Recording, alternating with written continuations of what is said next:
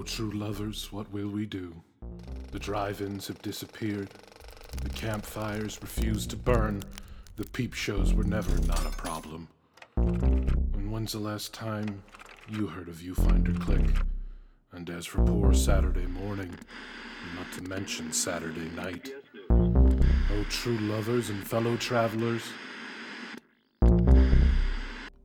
what are we to do? What can you do but pitch your head to the big inky beyond and demand, "Tell me a story, you son of a bitch"?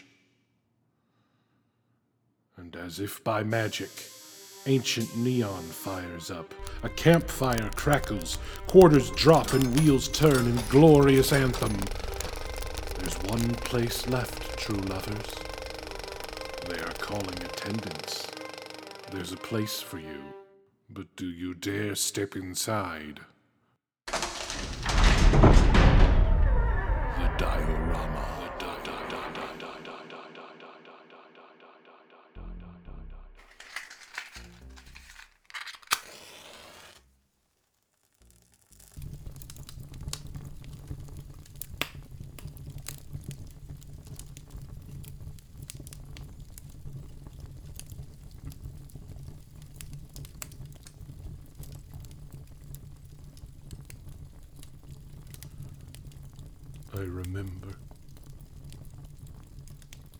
I remember. Aye. Quick, what's the date? The 31st. I guess it would be again, eventually. Tell me, do they still have Halloween? Don't of course me. Lots of things have gone away. Vinyl records, personal space. Not everything is for always. But Halloween. They still let... So kids in costumes and candy and tricks and pumpkins and candy and fake blood and... I remember. Do you remember? When we didn't? That year when there was no Halloween? When he took it away? Shh! Don't say his name. They never found him. He could be anywhere, even... You're right. I'm being silly. Go on. Say his name. Say the name of the 5th dentist.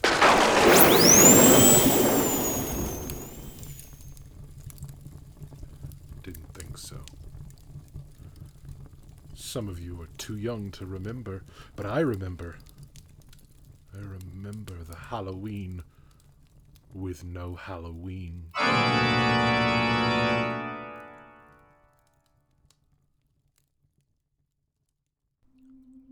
It was quiet. It was the most quiet. I couldn't remember it ever being so.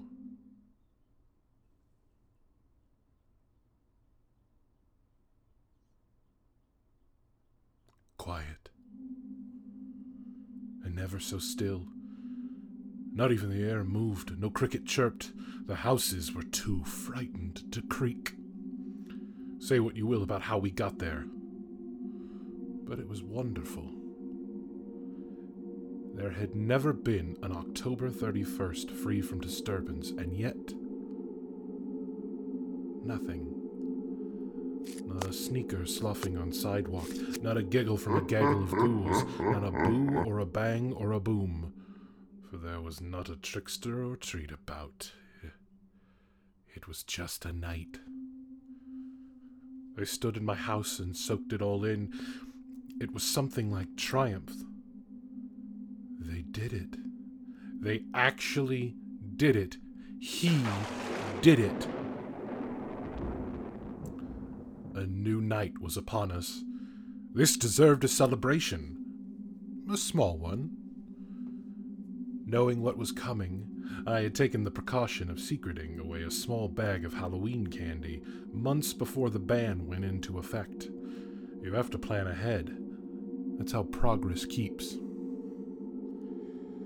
The bag was full of fun-sized, various branded treats. a seemingly small sin to even the most moral amongst us, but tonight it was doubly dubious. Were I to be caught with this on this new night, even the most sadistic scribe would not dare dictate my doom. And yet, I drew a fun-sized from its package and decantly drew it to my open orifice when...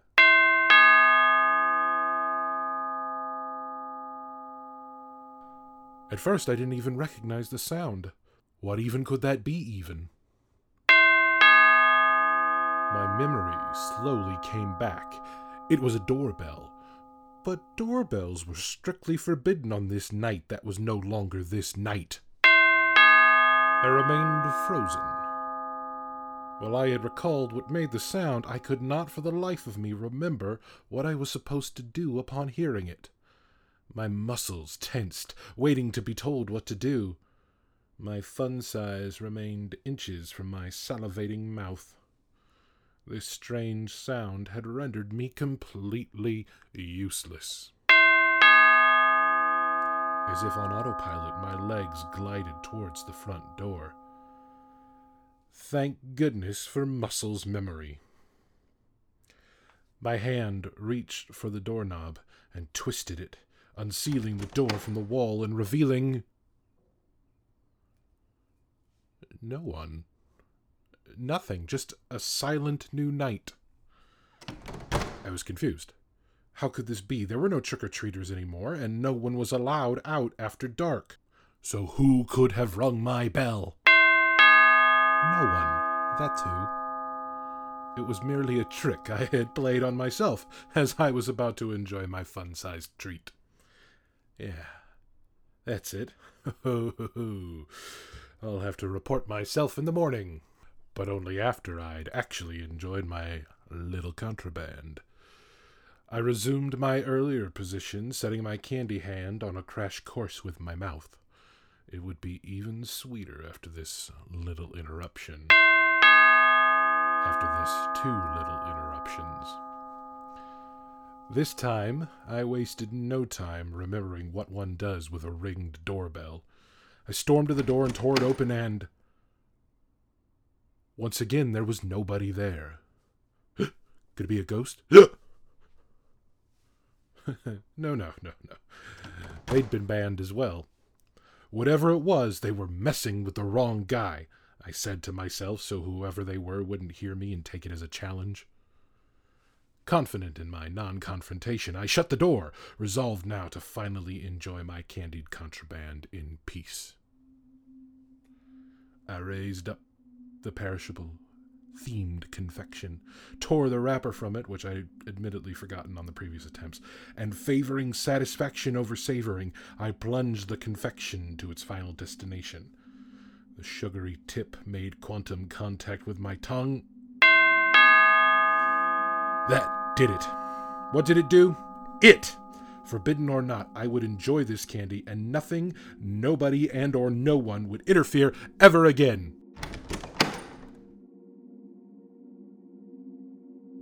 There was no one at the door.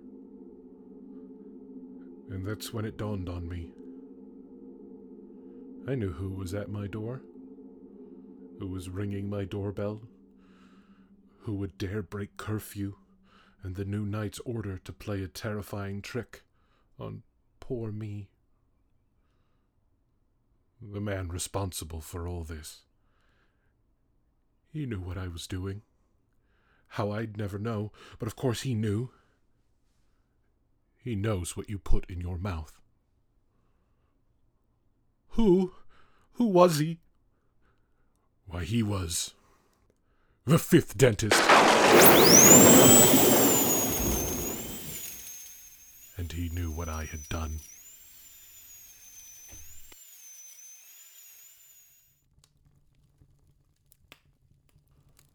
You don't remember when he appeared. He was always there, hidden among them. 5 out of 5 dentists agree. 5 out of 5 dentists recommend. No questions. There was agreement, completion. No questions. If it was on it, it was good. Food, gasoline, pets, 5 dentists. How could something even get made without their consent? And then he struck. No one noticed. Stores took their first deliveries of the week. Suddenly, there was no 5 out of 5. It was 4 out of 5. But still, no questions. But there should have been questions. Surely such a change in the status quo would frighten even the bravest. Where were the inquiries, the investigations, the theories? Of course, some people noticed. The experts. But what do they know? Oh, if only they'd made you listen. But how could you? It seemed such a minor change. Not even a change. 5 dentists, 4 dentists. No difference. If only you'd asked. It would have saved me so much torment. If only one of you had asked, "Who is this 5th dentist?" But it was already too late. First a 5th dentist, then the 4th, and the 3rd. Suddenly the majority was agreed in disagreement. The power so balanced before now was wielded by an unknown. The 3rd and 4th dentists were puppets, merely empowered to indulge by someone with a plan, a brain, a destiny. The 5th dentist was a moral oralist, and had plotted for years to seize the mouths of the nation. And a surprising number of citizens would offer up their open mouths, waiting desperately, pantingly for fulfillment. And so no one was really paying attention when the 5th dentist put forth a modest proposal. What if we canceled Halloween? For the sake of the morals of the nation, not to mention its molars, this thing would be done. Who could object? The children.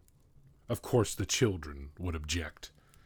But that was the very problem the 5th dentist wished to solve. The very heart of the country's corruption was its children. And their low, holy day was All Hallows' Eve. What elegance, what simplicity. So a special election was arranged for the spring, thus making sure, even if the children rose up en masse, they could accomplish nothing. There were enough angry adults in the country that needed an outlet. Outlawing something they saw as entitlement or decadent or other was a great way to fire up the base. The proposition passed. It didn't, but due to an arcane piece of parliamentary technicality, it passed. And suddenly, there was no more Halloween. No one knew what it meant. But shortly after, the change in tradition began. Candy was seized from store and factory. Production on that year's candy corn was halted, and the raw materials sold to defense contractors at a discounted rate. The mask makers of America were rounded up under anti-terrorist provisions hidden in the proposition bill. Bedsheet and linen makers were presented with new regulatory standards so that all ghost material would be rendered either uncomfortable or uncuttable. Curfews were instituted in late August. The devil cannot have his night if there are no idle hands about. And in September, with the start of school, the separations began. Special facilities were built for the children so that they wouldn't hurt themselves when the night in question came, and they could be processed accordingly when and if they were returned to their parents.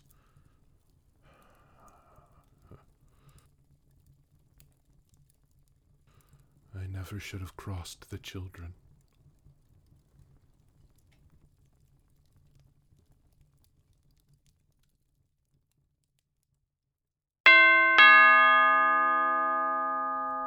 There was still no one at the door. I stood on my porch, not even trying to hide my illicit indiscretion, holding it up proudly like a signal lantern. "Come and get me," I might as well have shouted into that so silent and sinister new night. But who would defy the 5th dentist? Who would dare a trick that would end only in trauma, never treats? Who in all their idiocy and immorality would taunt the very Titan out of his...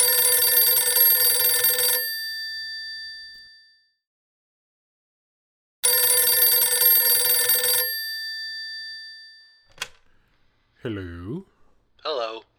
Who is this? Who dares? We do. We dare. And who is you? We are the children, Mr. Dentist, and we are the future. I am the future. There is no destiny but what I make. I am invincible. You know, Mr. Dentist, you really shouldn't leave your door open.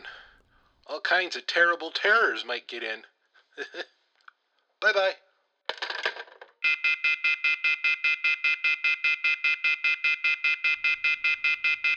They'd gotten into the house. They were everywhere, tearing into every secret space and stash the fifth dentist had carved out for his corruptions. Who? Whom? Whom do you think? The children, the wretched, horrible, youthful future. I dismissed them. I'd imprisoned them. I'd done everything I could to clean their filthy, immoral, nasty little mouths. But they just had to have their sweeties and treaties. And now they had come for mine. They knew where all the cavities, all the secrets were.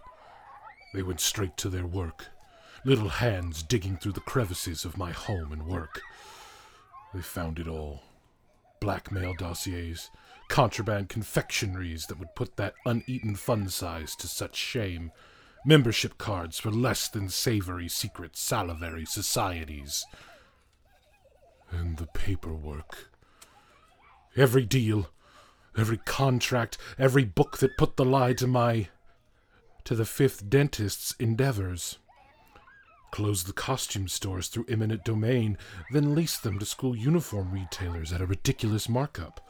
Raid the candy factories, seize the ingredients and the machines through civil forfeiture, then use the resources to form shell companies to funnel money for shady investments in bootleg candies that cause cavities and other oral nightmares, so that our colleagues in the underground can make a fortune from their speakeasy dentistries, frequented by those who can't go to a legitimate dentist for fear of being turned in, again at a ridiculous markup.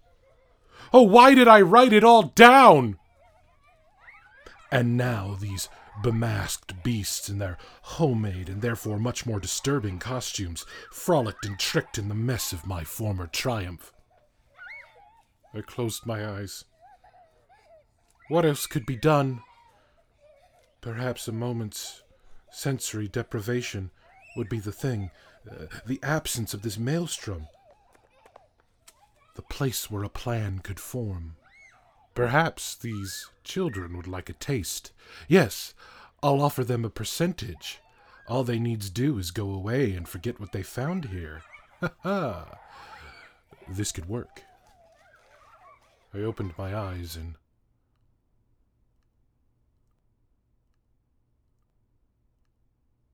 I never in my life thought one could see silence, but I saw it that night.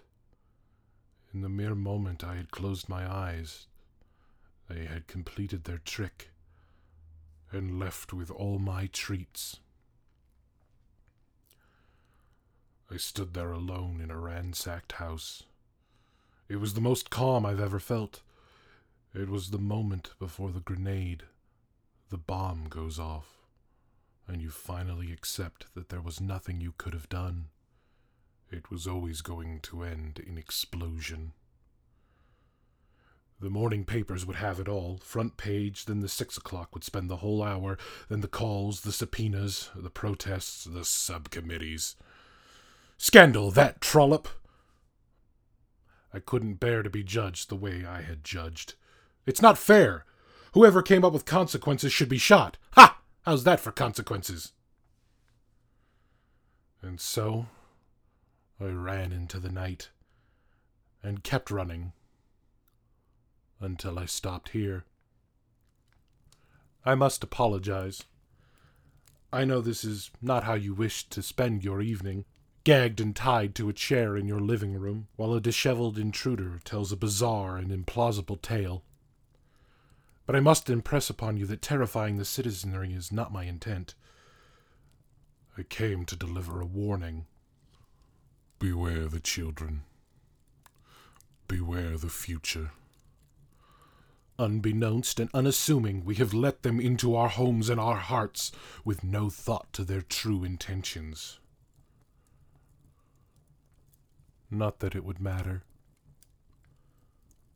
Feed them, clothe them, try to teach them what you can. But whatever you do, stay out of their way. If you're trying to scoff under that gag, if you're the type to stand in the way of the future just on principle, I urge you, save your stupid bones. They, them, the children, the future cannot be stopped. They're already here, and we brought it on ourselves. I'll go now. Do you... No, you wouldn't, would you? Well, I guess there's no harm in trying, I guess. You wouldn't happen to have any candy, would you? Trick or treat?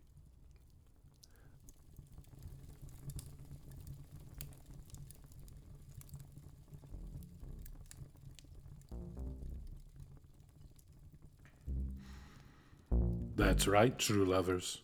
The future can't be stopped, and Halloween will always win.